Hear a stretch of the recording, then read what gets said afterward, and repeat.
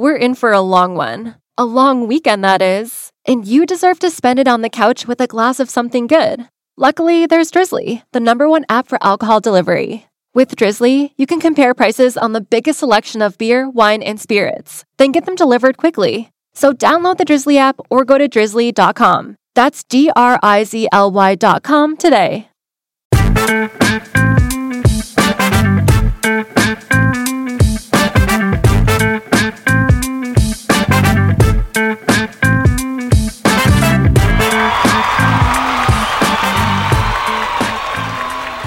It's being recorded by somebody. just like when you get the vaccine and they put a chip in your arm and then they're recording you.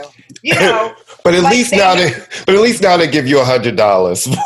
I want by FYI. Let's go back and say you don't have it so we can get the debit card. Excuse me, I didn't even get that fucking cheesecake they promised because they ran out. Didn't even get the sticker. Nothing. I didn't get the sticker. Oh, I got the sticker the second time. I didn't even get a happy face Band-Aid. Yeah, I didn't. I got a regular Band-Aid, no sticker. No. Nobody even handed me like an orange juice. Right. We were the guinea pigs. We were the ones who risked life. I didn't get an orange juice, a lollipop. Nothing. I got a water because I had to almost pass out on the floor. But that's another conversation. So I'm going to let you finish. ASS Court, Amy, we're back. Yeah. So it was just my birthday. Amy's just back from a road trip. Yeah. Birthday was fun. Had a little small gathering outside with friends. How was your road trip? How was your road trip? We were not, I mean, it was a lot of fun to see people. And to really, and I went with my best friend who knows some of my other friends just because she doesn't live in this city. But it was just nice to realize I may not see them every day. I may not call them on the phone every day. But I have people who will make the effort. Yes.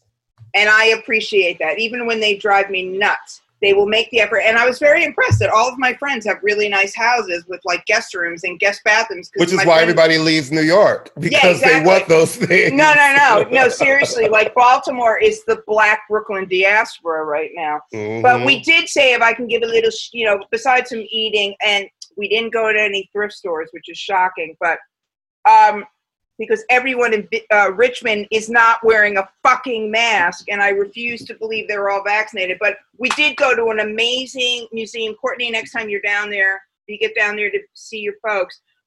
It's called the Dirty South Contemporary Art, Material Culture, and Sonic Impulse. It's at the Virginia Museum of the Arts, which is free, fine arts, but this exhibit costs like $10 or something like that. It has the Kehinde Wiley sculpture out front. Yeah, outside the museum. It's one of the best exhibits I've seen in years, and that's all I want to say. It's an absolutely impactful, gorgeous exhibit. You can look at it online, but it's going to travel, but to weird cities. If you have the time and you want to take a drive down there, it's great. But the trip was fun, nice to get out of the city, and then you're back, and it's like, wah, wah. But then you get to come back, and you're like, the doomed Olympics are on, and let's see what has happened. We've had Belarus trying to kidnap their own athlete who got to the airport and staged a full coup. Like, they are trying to force me back, and they will put me in jail when I go back. Well, they will. And Poland gave her an asylum. So it's bad when Poland is stepping up, because Poland is the country where it's illegal to be gay. And then there's that. Suddenly Poland is like, we will save you. Wait, are you a lesbian? Fuck you. It's very that.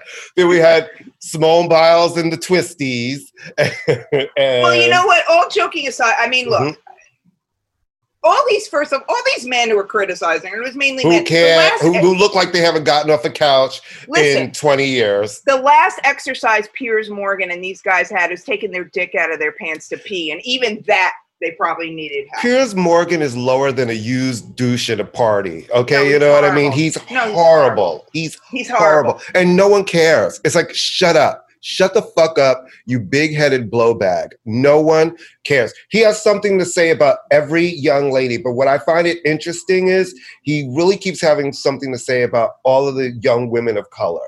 Well, yeah. I mean, that's the easiest target, isn't it? I mean, but what I was going to say real quick about Simone Biles, and we'll get back to that subject because I think that's, the subject at hand. When she's talking about the tweet, what Simone Biles does is inhuman. She is so good that they've named things after her. Right. They didn't call it the Michael Jordan dunk.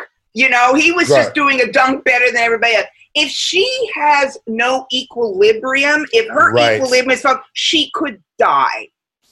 Break her neck, break her back, be paralyzed. Be dead. Absolutely. So when that little fucking, what is he, Serbian or Croatian? What is Djokovic? When he's like, man up, fuck you. There's no physical danger in your sport. What's going to happen? A ball's going to hit you in the head?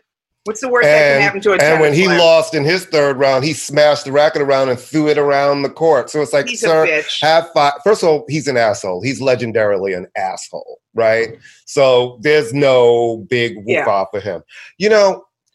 It comes down to a really important subject of talking about mental health, right? But I think the other part that we need to also discuss is mental toughness. And, one side that I felt was she absolutely had the right and should take care of herself. It's really super important. Then I did say, there is also, what you had 3 other teammates and it's a team. And, there is a little bit of those girls had dreams too. You know what I mean? And the minute you pulled out, I know they saw their dreams dashing in front of their eyes. And, but it's just a rough situation and mental stuff is really real and pressure is absolutely real. And this wasn't pressure though. I mean, let me finish. Let me finish, please. Yeah. I do think part of it was pressure. And she talked about part of it was pressure. And all of a sudden now it's 5 years. Everything got moved an extra year. And people they put that whole thing on her back. You know what I mean? It's like, she's the greatest ever, the greatest of all time. They're expected to win gold. She's expected to win gold and everything. And then, you have real life shit that's going on. And if your mind and your body are not in sync, it's the worst feeling in the world. You know what I mean? To be able to want to do something, but you just can't physically do it. And so I applauded her for standing up and saying, I can't. Yeah. Well, I can't. Her teammates supported her. Every single one of them had been through. Simone Biles and many of those other young women are victims of sexual abuse at the hands of the United States Gymnastics. Larry Nassar, Yeah, they are under tremendous pressure. Simone Biles owes nobody nothing. And if those women on that team supported her, and you know what? Not for nothing, it gave another person lesser known a chance to step up and shine. And Simone Biles is close to retirement age too. Let's be honest, And I hated that too, though, because I've been watching all of the coverage, right? And the other ladies won, and even today. So the whole team was on the Today Show this morning, and Hoda spent the first 10 minutes. It was, asking Simone, but then asking everybody else about Simone. And I'm like, you know what? They're all Olympians. Right. They all got there on their merit. Right. They're there. Right. So ask them about their dreams and don't always frame everything around this one girl. That's part of the pressure, I think. You know what I mean? Of having to carry it at all. Well, of course. But I just think at the end of the day, Simone Biles does not work for me. She is not my employee. Nope. It's a volunteer position. This was a fucked up Olympics. It should have never happened. They should have never happened. And it's just across the board, and life will go on. Yeah, it's weird as fuck, man. And if she had been a man, nobody would have said a word. Well, that's how that goes, right? Yeah. And it's I've been watching them because, I love sports. So since all of my sports are gone, so I'll watch anything. I've been watching everything. Archery. I've been kidding. I got up this morning and I watched the women's beam final to watch Simone, and I watched it live at 4 something this morning. And Yeah, I've been watching Rowing. I watched that thing with the people when they're on the bikes and they're going around in circles in a team and they're going in opposite directions really fast and they're like teams of 3 and 4 of them. Track. I mean, track is my thing because it's the only sport I could actually understand, and it's the only sport that you're just going fast or you're not. How about fast. The hot Italian trade who won the men's 100 meters? Marcel something hot, honey. Ooh, baby. I haven't seen any of this just because. Yeah, because you don't care. I don't know where. Well, it's all weird. I care. I do care about the Olympics, but it's been on every 9 million channels. I'm like, pick a channel. It's been on every NBC channel that they possibly have. And I'm like, where is this thing? Just tell me. I want the old days when it was on ABC and that one guy did all the broadcast. I don't know where this fucking thing is, and quite honestly, you can watch it, but. Simone Biles owes us nothing. No. This country, leave women alone. Let women make their own choices. And leave these young women alone. I'm so tired of seeing these old grumpy white men having an opinion on these there were some grumpy black men young women too. Yeah, but the first ones who made statements were conservatives. The conservative, they were the first ones because it was an easy target to come after these young black women. And I'm over it. I'm over it. And we're all over it. And we all see you and no one's paying attention to you guys. Well, the good thing is that there's equal opportunity stupidity and hatred and sexism, homophobia, because young black men, hello, DaBaby. Hello, DaBaby. Before we get into his unbelievably ill-informed and, 40 years too late medical information comments, let's also remember that he invited, what's his name, Tory Lane, who shot a black woman. Allegedly. All right. I'm always going to say allegedly because we should, but I believe he shot her. And and here's another one, that's a subject that gets me really angry because I always see it's so easy for everybody on their Instagram page to support black women and put up a picture of strong black women. But when that black woman said that she was shot, I saw a lot of black men trying to make excuses like, oh, he didn't do it. I'm like, what's really funny? Black women have held black men down for so long, and she could have just had him under the jail. You know what I'm saying? She did it. And for that, what she got was dudes like this one bringing him out. And remember, brought him out on stage right after her set. She had just performed. Right. So it's in, somebody threw a shoe at him. Yeah, I know. Hilarious, right? I am not the only one to say this, but I will contend that as racist as this country is, it is even more sexist. Yeah. Because and we see proof of that every time something happens to a black woman and black men and white men don't stand up. So, I mean, DaBaby I think that this he's lost gigs. He hasn't he's lost gigs at these big festivals, right? That book everybody. Look, let me just tell you something. Like, there's a lot of people who feel like that in hip hop. You see how stupid ass T.I. First of all, T.I., shut the fuck up. You're a pervert. You're an old man. Allegedly. Allegedly. No one cares. And Nick Young, who's never made anybody's basketball team better. Is that the one who had a baby with his Iggy Azalea? Or who was, the one who was with Iggy. I don't know if they had did they have? I think they had a baby with her. Yeah. Like, so that lets you know who he is. You know what I'm saying? An idiot. Exactly. So it's like, hi, go fuck yourself, twins. Go fuck yourself. And DaBaby, fuck you. And here's the thing. No one's falling for your new statement that wasn't written by you. Then everybody's like, this is a scare apology. It was written by someone else. We know how you talk. We've heard you talk, and you said what you wanted to say your first time, and you doubled down. Now that you're losing gigs, some publicist has written something for you for your Instagram that, one, I don't believe. Most gay people, we don't believe. But here's the thing. In 2 minutes, Black radio will keep playing his records and kids will still go to his shows and he'll get booked. But fuck you. I won't support you. No more DaBaby records are played in this house. No more DaBaby records on our playlist. And we won't even cover and review his records and talk about his music. Did we ever? Nope. And then there's that. The only thing I was like, he had a couple of good songs and whatever, who cares? But I'm so tired of being the low-hanging fruit for these motherfuckers. It's like, y'all are not even educated enough to dig a little deeper. It's like the lowest hanging fucking fruit. Well, the thing, it's just so funny. I mean, not funny, but it's like, and your information about AIDS and HIV is literally 1990 scare tactic.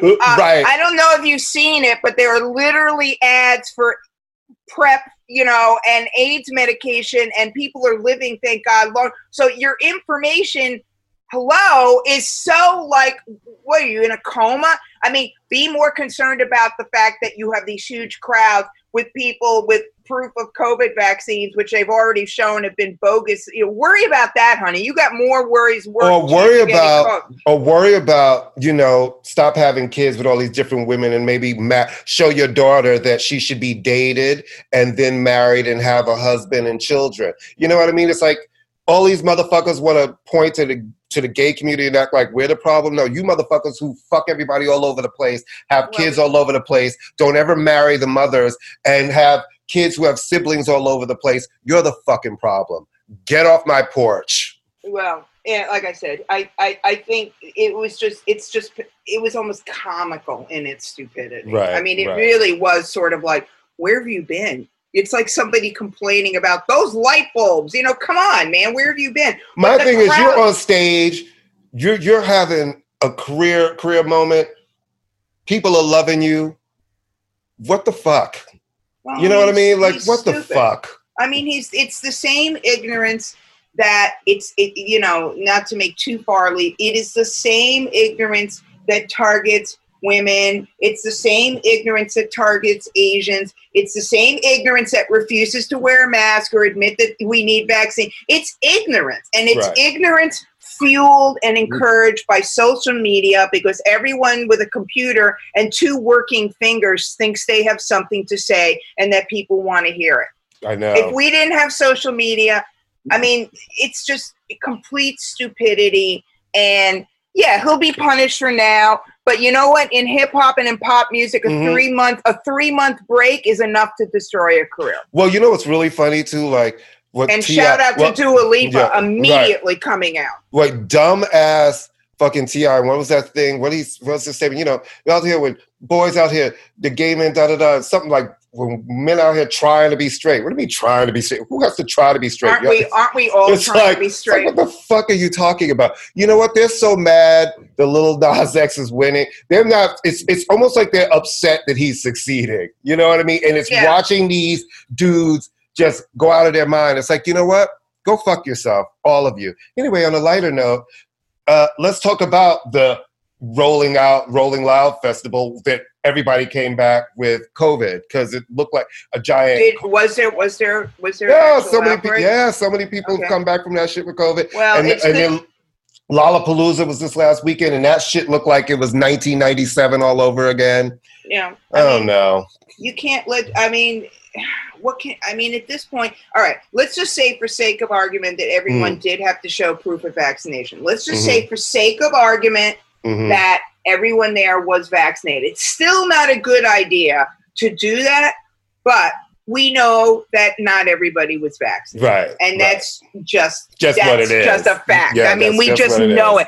At this point, the trusting people to say they're vaccinated is the equivalent of men saying, I'm sterile or I'll pull out. Don't trust them. No, there are more babies I'm just around. gonna put the head in equals pregnant. You're pregnant. Right. You're pregnant. It's like, so at this point, I don't believe it unless I see it. Right. Real fucking talk. Unless I see the invisible V on your forehead, like X-Clan, or not X-Clan, X-Files or whatever. Vendetta, that movie Vendetta. I want to see the V on your forehead. I don't believe it, so it's a whole other conversation. But yeah, these crowds are just kind of ridiculous. I know we're all desperate to be entertained, but come on, guys, because what's happening, it's affecting me financially, because I've had classes canceled because they keep fucking talk. You know what I'm saying? Right. You need to be vaccinated. Oh, well, no, actually, we'll give students, they just have to be tested. I'm like, no. No. So, I know it's just I know it's and listen, frustrating. And I'm not and listen, I think that you know it was my personal choice to be vaccinated, but it was my personal choice. I'm not about this mandatory making people get vaccinated. I'm not. You know, I don't think you should. I don't think you should force anybody to do something with their health. I just don't think you should. Do you have you ever sent a child to public school before? No, but kids have to be vaccinated before they go to school. Yes, they do. What makes this vaccine any different? Seriously, Well, because the other vaccines have been around longer, and even though yes, this technology in the vaccine is not, I just, it's like a flu shot, right? Flu shots are not part of the vaccines that are on the mandatory list. If this was on a mandatory list and it had been, that'd be one thing, but it's not. And I do think that if you have something that's new, then give people an option to wear a mask and be tested. Well, get tested. Yeah, but I'm not about forcing people to put something into their body. That I'm not about, Well, I think it, But I understand for someone like you, like I work, my office is here. Right. So it's like, I also get for a lot of my friends who are sitting in these offices, and a lot of them have moved to open office, the open office plan. That is a concern. You know what I mean? Because whenever you're in those offices, cold goes around. It's like you work in a school. When a cold or a flu goes around the school, it's the thing that goes around and everybody's trying not to get it. Well, I will say this, and then mandate, okay, but I think that an employer has a right to say you're either I think an event organizer, you can't come to the event unless you're back. That's not I agree with that. I do. I agree with that. You don't have a right as an American to go see Bruce Springsteen. Okay. You should. Okay. And if you want to work certain, if you want to belong to Equinox, they've just said now that you want to be mandated, they will give you your money back if you don't want to be vaccinated. You can make a choice. Now, do I think we should walk down the street sticking a needle in everybody's arm? No, there are. But if you don't want to be vaccinated, then you should agree to weekly tests. The government can pay for it because we're at a crisis and this thing is not that's the part that's crazy to me because it's a crisis and everybody's like, but my feelings, I was like, it's a crisis. Yeah, my feelings don't give a fuck about your feelings. I was like, I wear a mask. I don't like wearing a mask. No one likes wearing. I have not met one person who said, God, I cannot wait to put my mask on today. No one likes wearing a fucking mask. Well, if you have really fucked up teeth, you do. Well, all right, I'm going to make the worst segue. I will say before, I was getting a lot of, tradie moments with the mask because everybody thought I was a lot younger. And I was like, so the mask definitely has been giving me a moment. Then I take it off and they're like, oh, Dad. Well, you're the one who likes that dads and lads site. I think you need to embrace it, honey. You need to just go with it. Well, Miss Nick, if this pandemic keeps going on, I'm going to be working on dads and lads. Okay. Courtney will be starting his GoFundMe page for porn star training sessions. For porn star training sessions, Annie. All right. This is the worst segue ever. Do we want to talk about what we're listening to? Because we have a fabulous guest today. Speaking of lads, our favorite lad. Can I just say, I'm surprised at how much I'm really enjoying this Billie Eilish album. Yay! I'm like, you would think after coming with such big hits and winning all of those awards, right? That next album, usually people just trying to cram all kinds of hooks and singles and have that moment.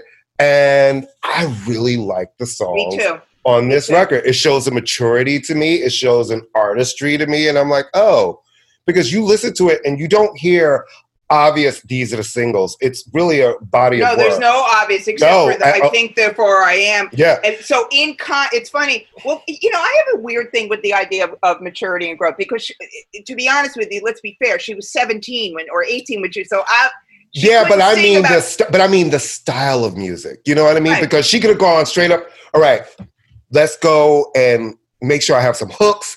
I want to get my radio back because I've had such a big record, which is a natural inclination, especially even with a label, when you've won all of the Grammys and you've had the hits. They want the hits, because now they're slotting you in to make them some money. Like you're supposed to be a big chunk of money for the quarter for a company. And she came with a different kind of record.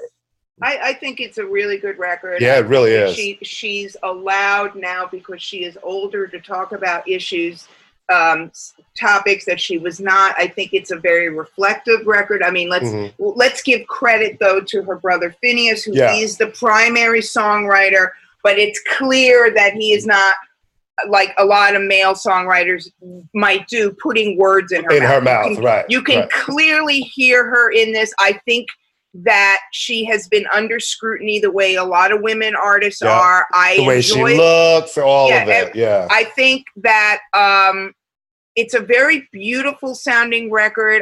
She is one of the few artists in recent times where you hear her and you know it's her. Yep. There are a million young women artists who, I swear to God, they're all the same. Madison, Dixie. I don't know who these people are. And the voices, everybody's just like, right. And I'm like, who is this? But Billie, the AMSR kind of vocalizing, she can actually really sing. This is the deliberate technique. So I like the record a lot. I think it's getting very good reviews. I think it will sell as well as anything else because she does come with a fan base. And I think her fan base, there's enough in there to attract. And as she's getting older, she no longer, she doesn't, not that she's going to lose the teenage girls and the teenage boys, but I think that she's going to be shown more and more to not be a fluke, not be a fluke, not to be a kid, and she will be judged on the curve of any other artist. And I think it's a really good record. I think that it's a smart record because I think that those fans will grow with her. And I believe like you and I are full fucking adults. I think adults can listen to this record and like her music. Because some of these pop records, like I listened to the Olivia Rodrigo record, which I also think is a great record. But when I listen to that sounds like a young person's record. Great record, young person. But it is a young person. But when I listen to Billie's record, it's just a great record. I don't really think of it as a young person's record. I listened to the first Billie Eilish record, and I literally am older than. Well, you were the one who got me to listen to her more because you kept talking about her. And I was like, okay. And I didn't kind of pay attention, and then I was like, okay, I'll give her a twirl. Well, you know what? I told this. When I was working with this, I had 9th and 10th graders and young Black women. Okay, you said loved her, and I had to get the stereotype out of my head, and they liked her because they respected the fact that she was kind of weird, and they liked that. They were like, she's kind of doing her own thing, and we can get behind that. So I think that she still is, and I think I like that there's no collabos on this record. I like that she works on her own, and I'm very happy about it. It is making me happy to listen to this record. And it's a good record. It's a good record. I'm glad you made me pay attention to her because I was definitely, I was that one person. I made that bitch, and I could break that bitch. You did. You actually made, and I had the record, but I didn't play it, and you made me pay attention to her, and I was like, oh, this isn't what I thought. I like her a lot. I really do. I think she's got a future in this career, in this showbiz career. And I love the new Prince, Welcome to America, but I don't know if you love it as much, right? No, I do like it. Here's my question for you. And I obviously I'm a Prince fan. I'm not a fanatical Prince fan, but I am a Prince fan. Do you think, and it's a very good record, but do you think we should explain that this is obviously he's dead. This is stuff from the vaults. It was recorded when, in 2010? Yeah, 2010 when he was going out on remember he had the Welcome to America tour that went out in 2010, 2011. And this album was supposed to be an accompaniment, but he recorded it really quick and then shelved it. Yeah, because he wanted to put out that awful Third Eye Blind record or whatever, that awful girl band he had that looked like he picked them out of Central Casting from Josie and the Pussycats reunion. You are not going to have my Princeys who listen to this coming for our next. People love that album. People love that album. I couldn't look at those. They look like, there was always a corn factor to Prince. Can we be honest here? No. Do you remember when Prince had rappers on his track? How appalling that was?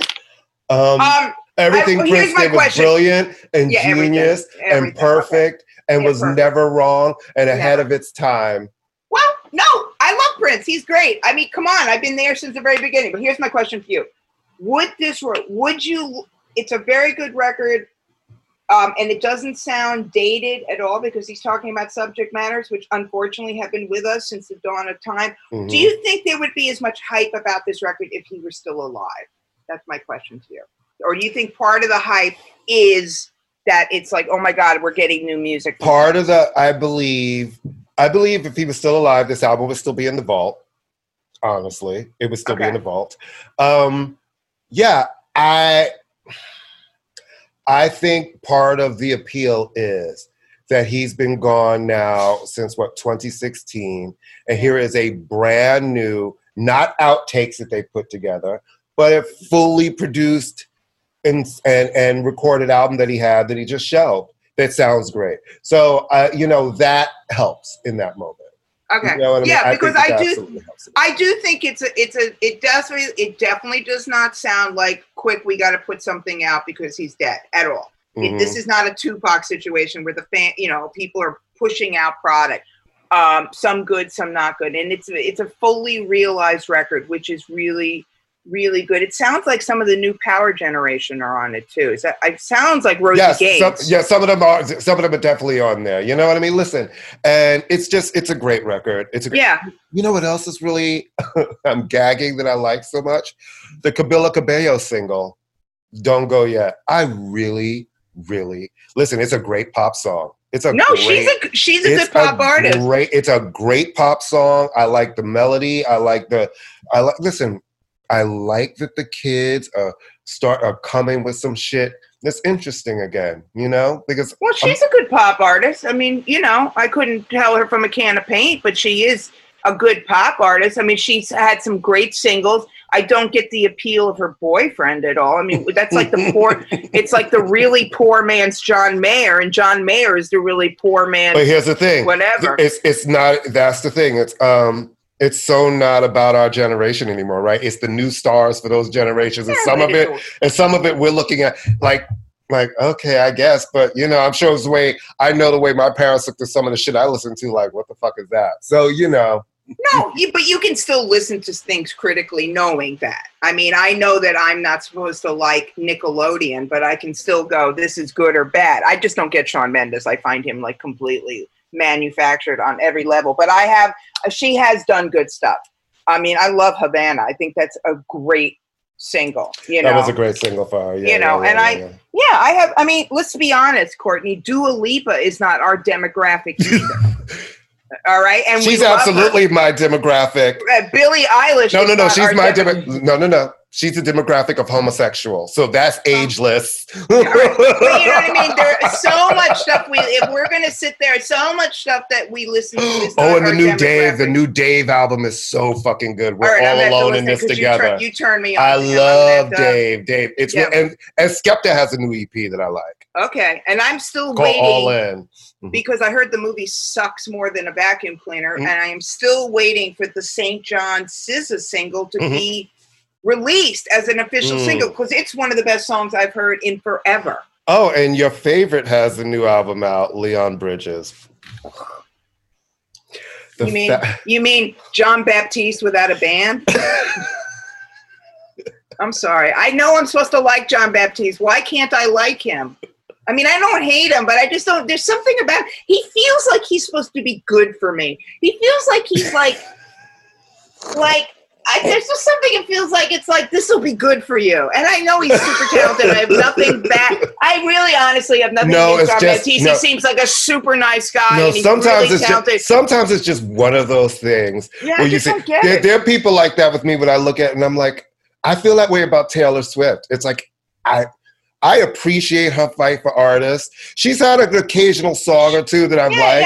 I'm the same. But when I see her stand there and she sings, I'm like, she's boring.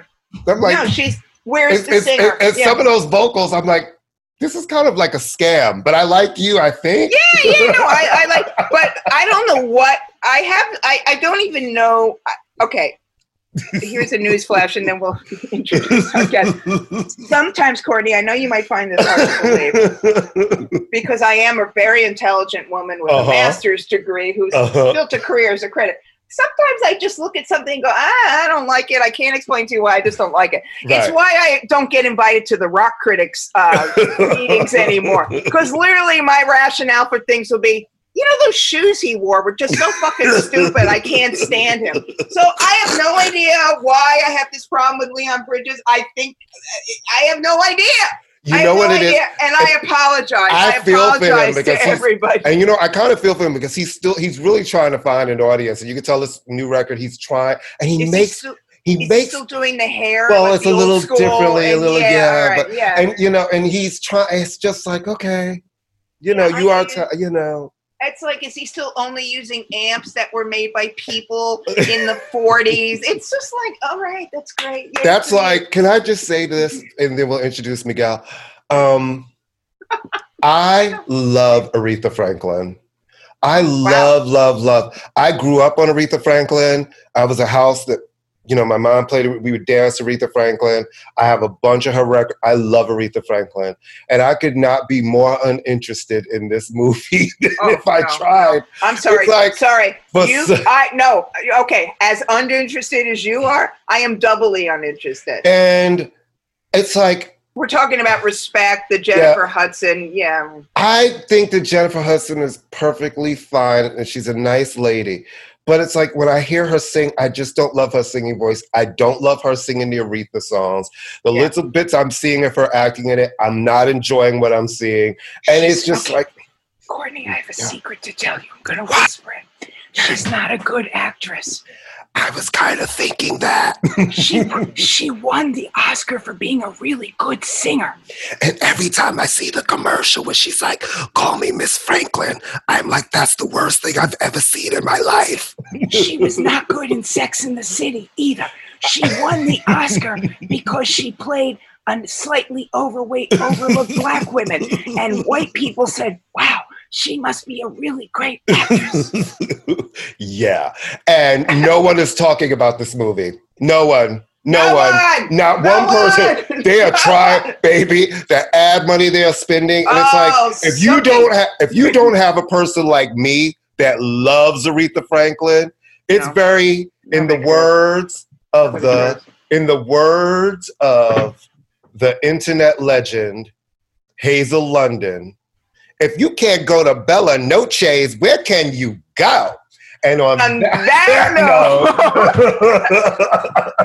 we are going to be talking. We want to introduce, a man that every woman in the music industry is in love with, and probably most of the men. The hardest working man in show business, Miguel. What's he got? Does he have a middle name, Miguel? Diego.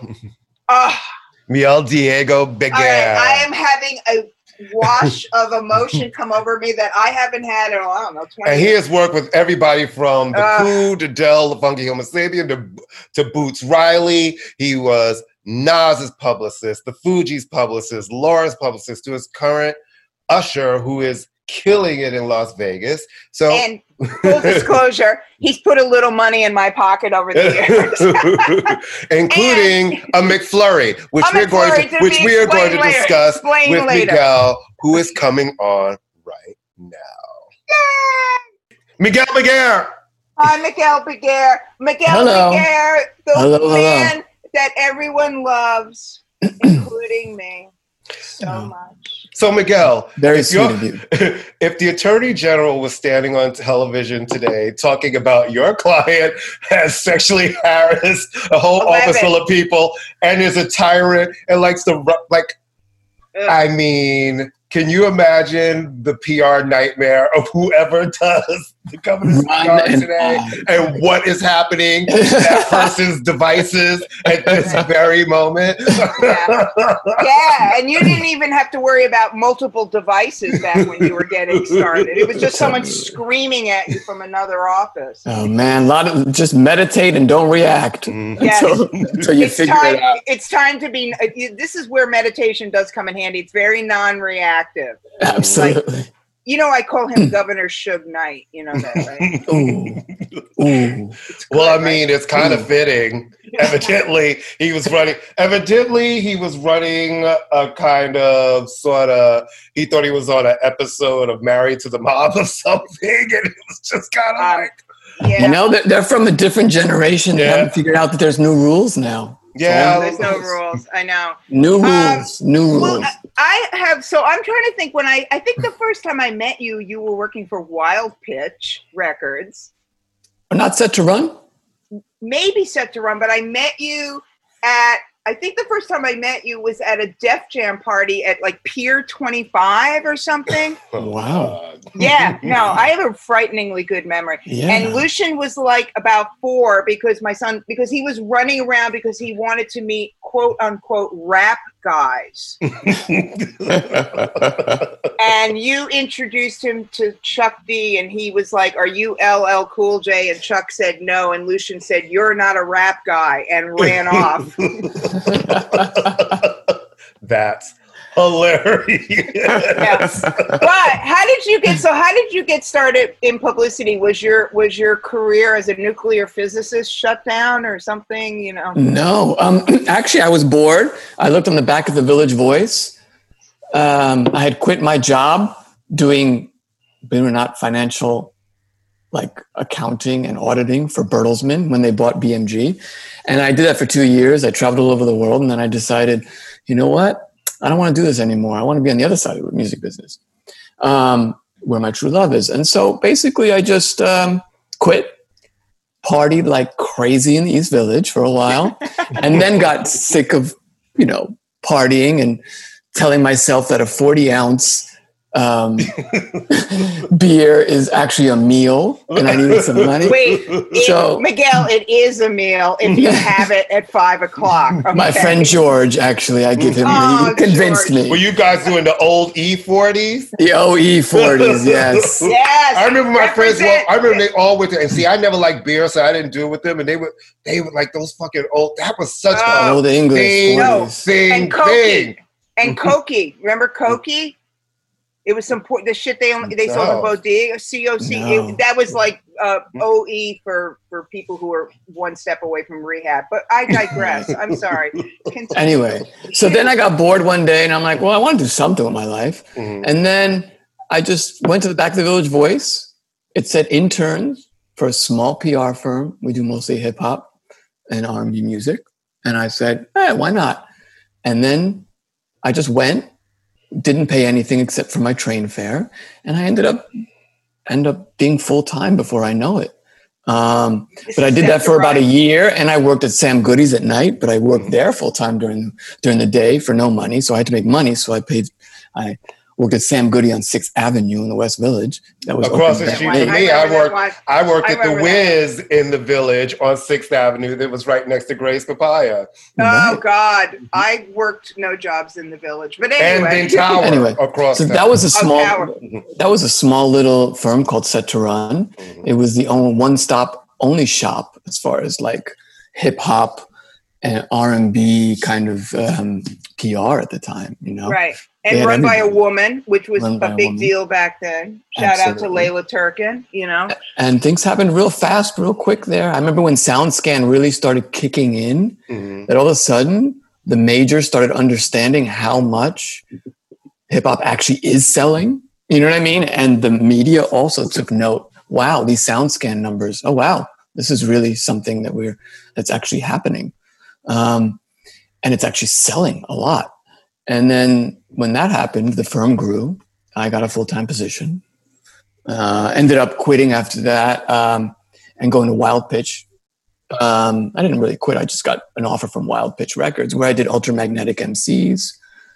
Didn't you drive them around? And was that who you had in a van and you were up and down the West Coast doing all the shows and everything? I did everything from PR to road managing for them. With Cool Keith was hilarious and really fun and really entertaining. Along with the rest of them. They were all a really good bunch of guys. And so we did that.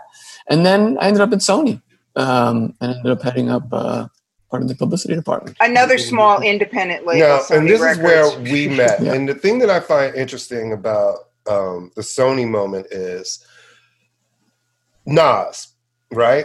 Now, I was working for the head of Black Music when that album came out, but I have to tell you, for we're talking about Illmatic, I still didn't really have a lot to do with any of the Nas stuff. I didn't work anything Nas until I went to video, and that was later. So in my universe, I remember him as Nasty Nas and people thinking it was a big deal, but it really skipped me. How was it for you, and how did you design that PR campaign for him? And did you feel that explosion as it was happening? Because really, for the Nas story and me, I don't really know much of it until I started doing video stuff. And I want to believe that was second album, third album.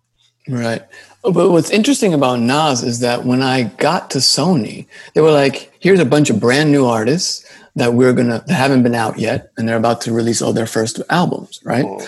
And one of them was Nas. And I was like, oh, Nasty Nas. I had actually worked with him because he had the halftime single off the Zebrahead soundtrack. Oh, yeah, I actually worked the Zebrahead soundtrack.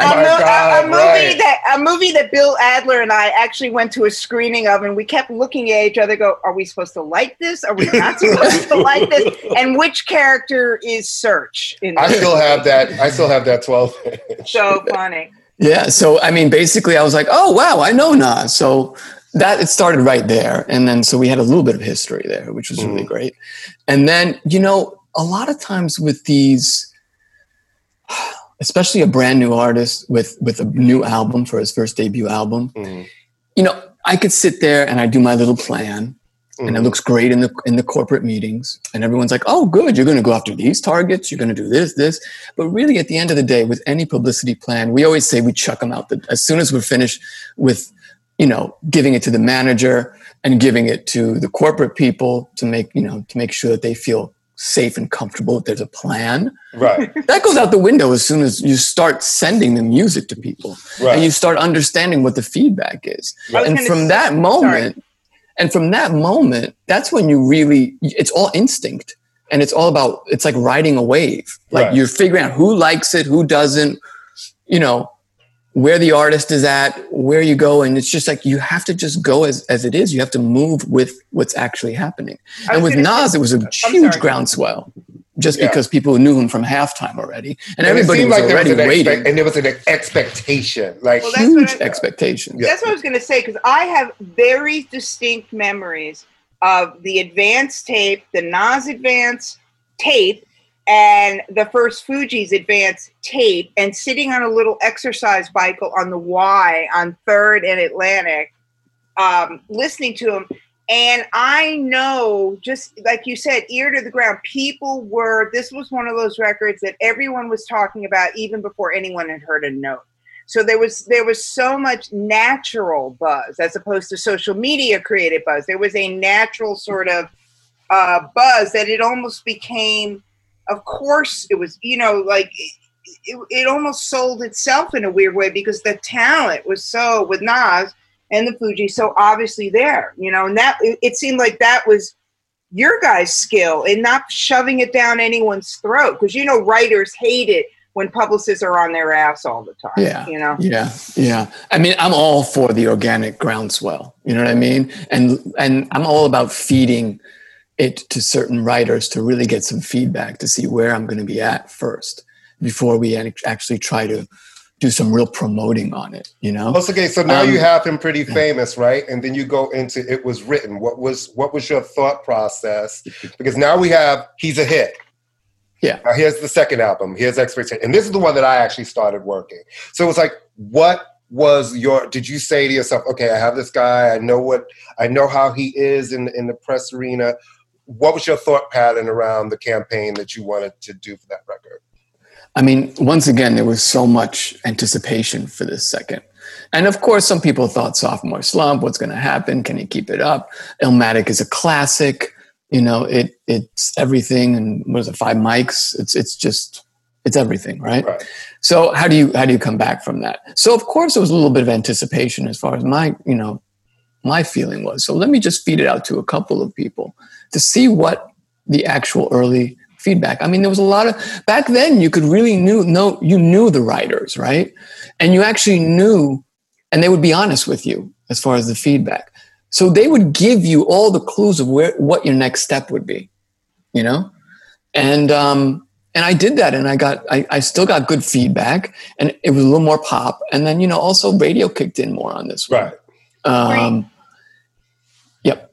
No, I was going to ask, were you, because there were, as you said, a real kind of like the writer, there weren't as many outlets, so you were pitching to actual magazines, actual newspapers, and, video as well. But what I wanted to ask is, the first record, did you work that more the hip hop press, and then with the second record, did you start opening it up to more pop press, or was it just all outlets at both times?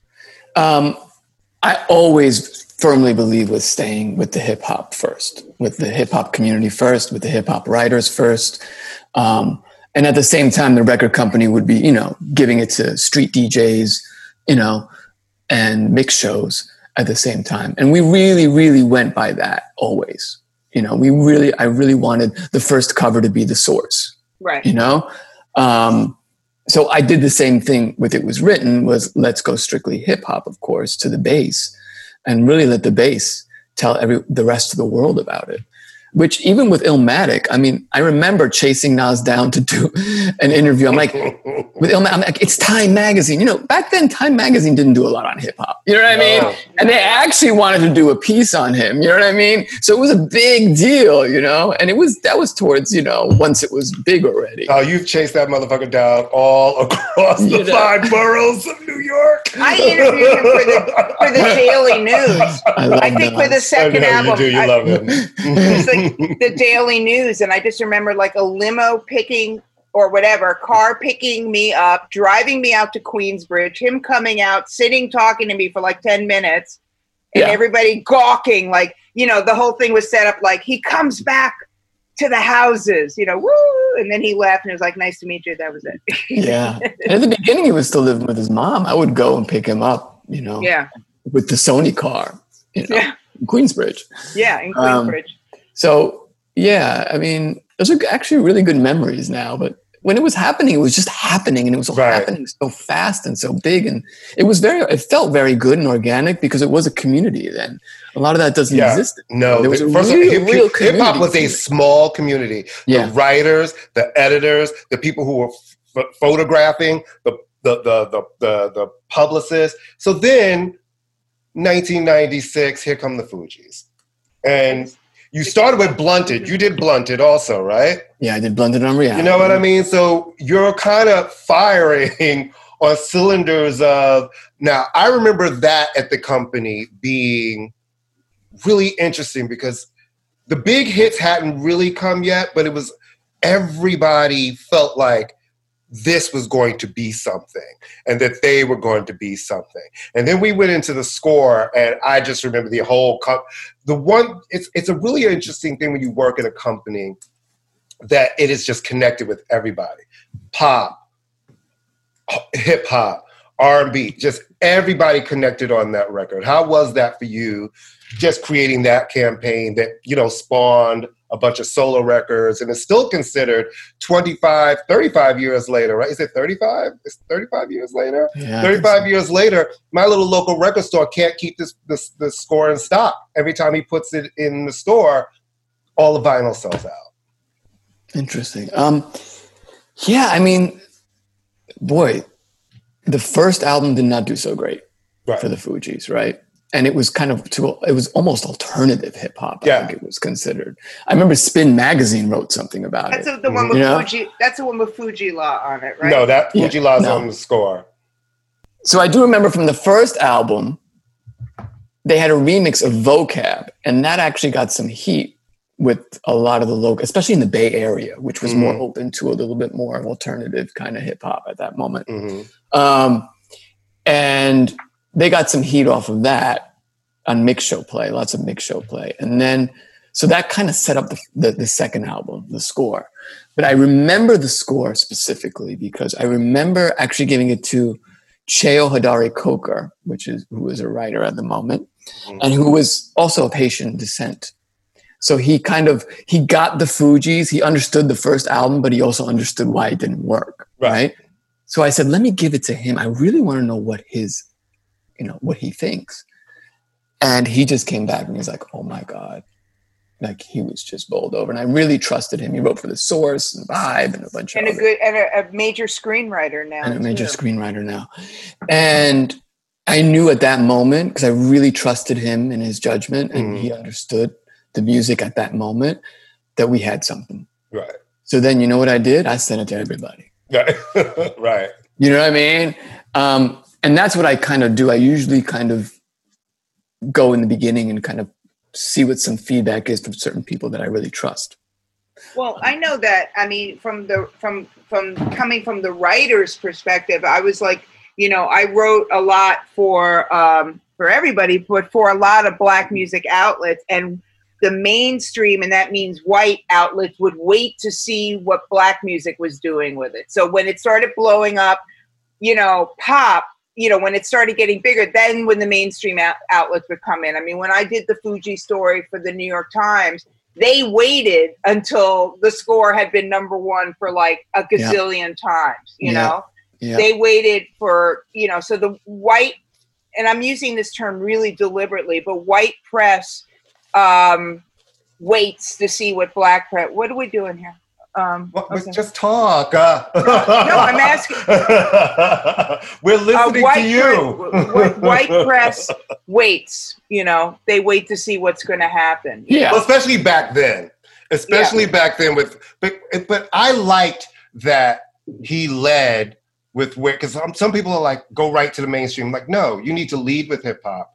You need to lead with that, with the Black press, because it's authentic to that. And then, like you said, send it to everybody. Yeah, right. That was very, very important on all my campaigns. I would really, really make sure that that's the case. I thought there was definitely a way that it should go, you know? Yeah. That the community should know about it first, have it, embrace it, and live with it, you know, before it goes to the mainstream, which didn't always understand. Right, and also it will undermine the credibility of the artist if there's any sense that it's being worked pop. You know, it'll completely undermine it, which became this double-edged sword, I guess you could say, again, from looking at it from the outside in with the Fugees, because they had that credibility and they had that support, but the bigger and bigger and bigger they got, then people were like, what's going on, you know? Yeah. That was what the Fugees did really well also, since the day one of the score, they really performed a lot live. Yeah. They were which a lot of people, and they were good live. And they had a live band. But people were like, wow, this album is real hip hop, but yet there's also a band. Right. And there's a girl in there. And there's a singer. And it's a singer. And it's like they really did break the mold. You know what I mean? Which is funny that you would say there's a singer. Because then the whole company goes fucking nuclear with the miseducation of Lauryn Hill. Right. And you had that girl on the cover of shit that we just weren't seeing Black women on the cover of the way she was on the cover of. I mean, literally. They went from being Fugees, and I thought it was a big deal at the company when you got that Rolling Stone cover, because then again, there wasn't a ton of hip hop acts on the cover of Rolling Stone back then. And when you got that Fugees cover, I just remember the excitement and the buzz of everybody being like, the Fugees on the cover of Rolling Stone. Yeah, they didn't do much hip hop back then at all. You know, and then here you come with Lauryn, and she's on the cover of Rolling Stone, and that whirlwind. Like, you've been a part of some really iconic campaigns, and I don't want to just always go think about the past of it all. What do you think about the state of being a publicist today, now that everyone can essentially make their own statement through Instagram and you know, it seems like no one reads any more magazines on around anymore. Like, what do you think the goal is for a music publicist in 2021? I mean, it's so different now. I mean, back then there was a stages of an album would come out or an artist would come out, and there was different stages. There was the community. You let it live and breathe in the community. The community embraced it, held it. It was part of like everything that was going on.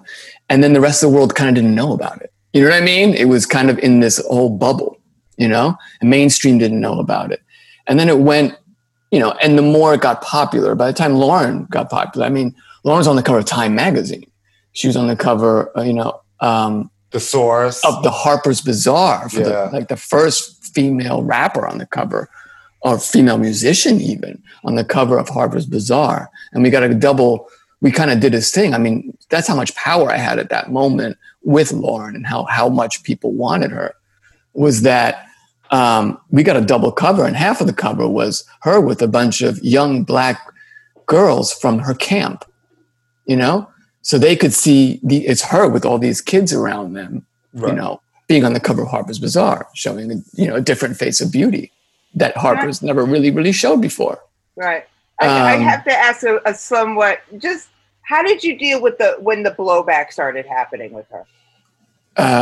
Which blowback? Well, post she was so ubiquitous, which is amazing. But at some point, the public becomes overloaded. And how do you negotiate that with making sure it's accessible, but not everywhere? You know? I mean, there was this false rumor. It was a false rumor. That she was on an MTV interview and she said she'd rather have see babies starving than white people buy her albums. I remember that.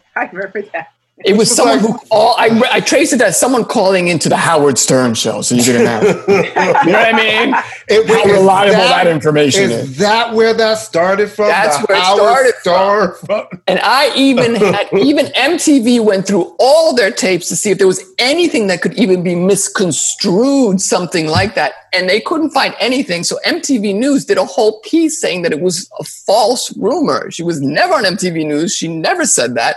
So forth and so on. No matter what, that rumor still stayed around. But, it's interesting, but that's what happens. That's what happens when you get big. And nowadays it's even worse. I mean, Courtney, you had asked me about what it is now. It's people just say whatever the hell, they print whatever the hell they want and they do clickbait.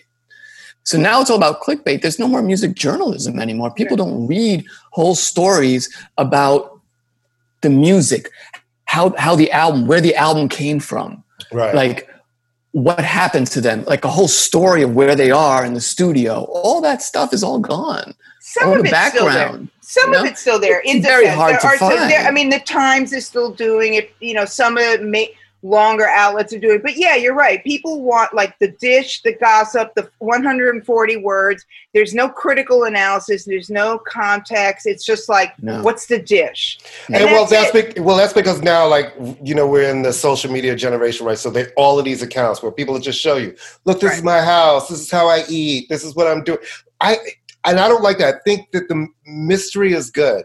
Like, it's good to not know anything about your stars. Why I was excited about reading about people when I was younger, because you didn't have all that access to them. You know what I mean? So reading something and understanding their thought process on making this record and why they did it was more exciting than you actually showing me you in the studio making the whole record. I hate that we show everybody how we make every video. So everybody, they see it, but they know that was green screen. They know that this is fake. I feel like you need that magic still. You know what I mean? That's the excitement. We know sales figures. We never knew sales figures coming out. Box office. Like, what the fuck was box office? Yeah. An office filled with boxes? I remember when people would run out to buy The Source. They would run out. It was a big deal. And it was a big deal. It was on the cover, and they'd read the whole and would go to those fucking reviews to see what did they say about these albums. And how many mics did this one get? Yeah. And there would be a whole debate. And how many mics did they get? Did they get 5 mics? Did it 4 mic? All that kind of community chatter. And it just seems like, I guess maybe it's online somewhere, but it doesn't seem to be. The engagement doesn't seem to be there. Well, it's online. I mean, this is a generational issue, and it's something Courtney and I discussed. If you're, the kids hashtag are getting their music from different places, right? So there's an immediacy. There is no setup. It's like YouTube. They don't even know what SoundCloud is anymore. That's too old fashioned, I mean, so there is an immediacy that's gone, and now it's TikTok. So also get it. Yeah, exactly. Get it on TikTok. You know what I mean?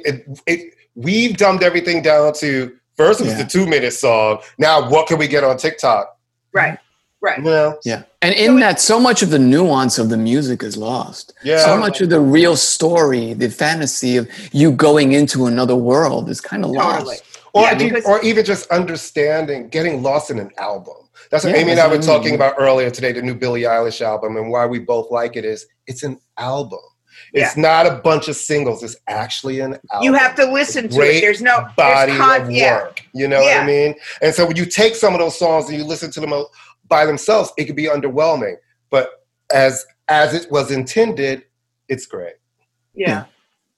So can I sing Miguel's praises as a publicist? Mm-hmm. Okay, Miguel, what I always loved, first off, I love you as a human being, and everyone knows that, and the T-shirts will be available on our website. What I always thought was great about you as a publicist, and what makes a good publicist, and Courtney, as your work as a publicist, you know that, is having the sense, first off, believing in your artist. I always knew with you, and even though Courtney, I never dealt with you in that level, I know that this was you, that you loved music, that you cared about music, and you can't buy something from somebody if they don't use the product themselves, and the product was music. And I will say that most labels back then had publicists who listened to fucking music instead of looking at analytics all day. Yeah. So I thought that was really important. And you guys had an intuitive sense and then an educated sense of who to pitch things to. Yeah. Don't pitch the guy at the source the new death metal. Pitch it to people are going to understand it. So I think that's missing in a lot of ways now too, because streams are just being sent out to everybody. Yeah. Yeah. Now it's just to cast the widest net possible at all times, and there's no real rhyme or reason. Just get what you can. Right, get what you can, and then of course you bought me a McFlurry, but that's a whole nother. Well, you know what, Migs? We're glad you joined us for a little chat today, because I just want to say that... Thank you very much, you too. I really, really enjoy the podcast. Thank you, Migs. I think that you've been a part of some important records. I think people should... Well, I think you have to tell people to revisit those records. They know all of those records. So I'm just going to say this. Thank you guys for rocking with us. You know what it is. I'm going to let you finish. We're part of the Pantheon Podcast Network. You guys, if you love music, there's a show for you on the network. And if you love us, and you're over 40, probably, that means follow us on our Facebook at I'ma Let You Finish, all one word. If you're an angry person, follow us on Twitter at FinishIma. If you're slightly young, but you're still a little out of a step, we're on Instagram at I'ma Let You Finish NY. And, you can listen to us everywhere, because we're everywhere, darling. And, go see Miguel's current client, Usher. He's tearing up Las Vegas right now, and he's giving You Got It Bad, DJ Scholars Falling in Love. And my boy Migs, I'm going to have to come see you in Berlin, because I know that you're going to have a Berlin moment real soon, and I know you are missing your European home. And I love you, Miguel. We love you, Miguel. Guys. I love you guys. And you know what it is, guys. I'm going to let you finish. And for the audience, these guys know what they're talking about. Trust me. Especially on Tuesdays, because it's Taco Tuesday. Tuesdays we know. We know on Tuesdays. Wednesdays we're not so sure. Right. Wednesdays we're not so sure. Not good. But Tuesday we're good. We're on point. Yeah. Word. That's great. All right. Bye, all right, guys. Thank you so much for having me. Bye. All right. All right. Bye. Bye.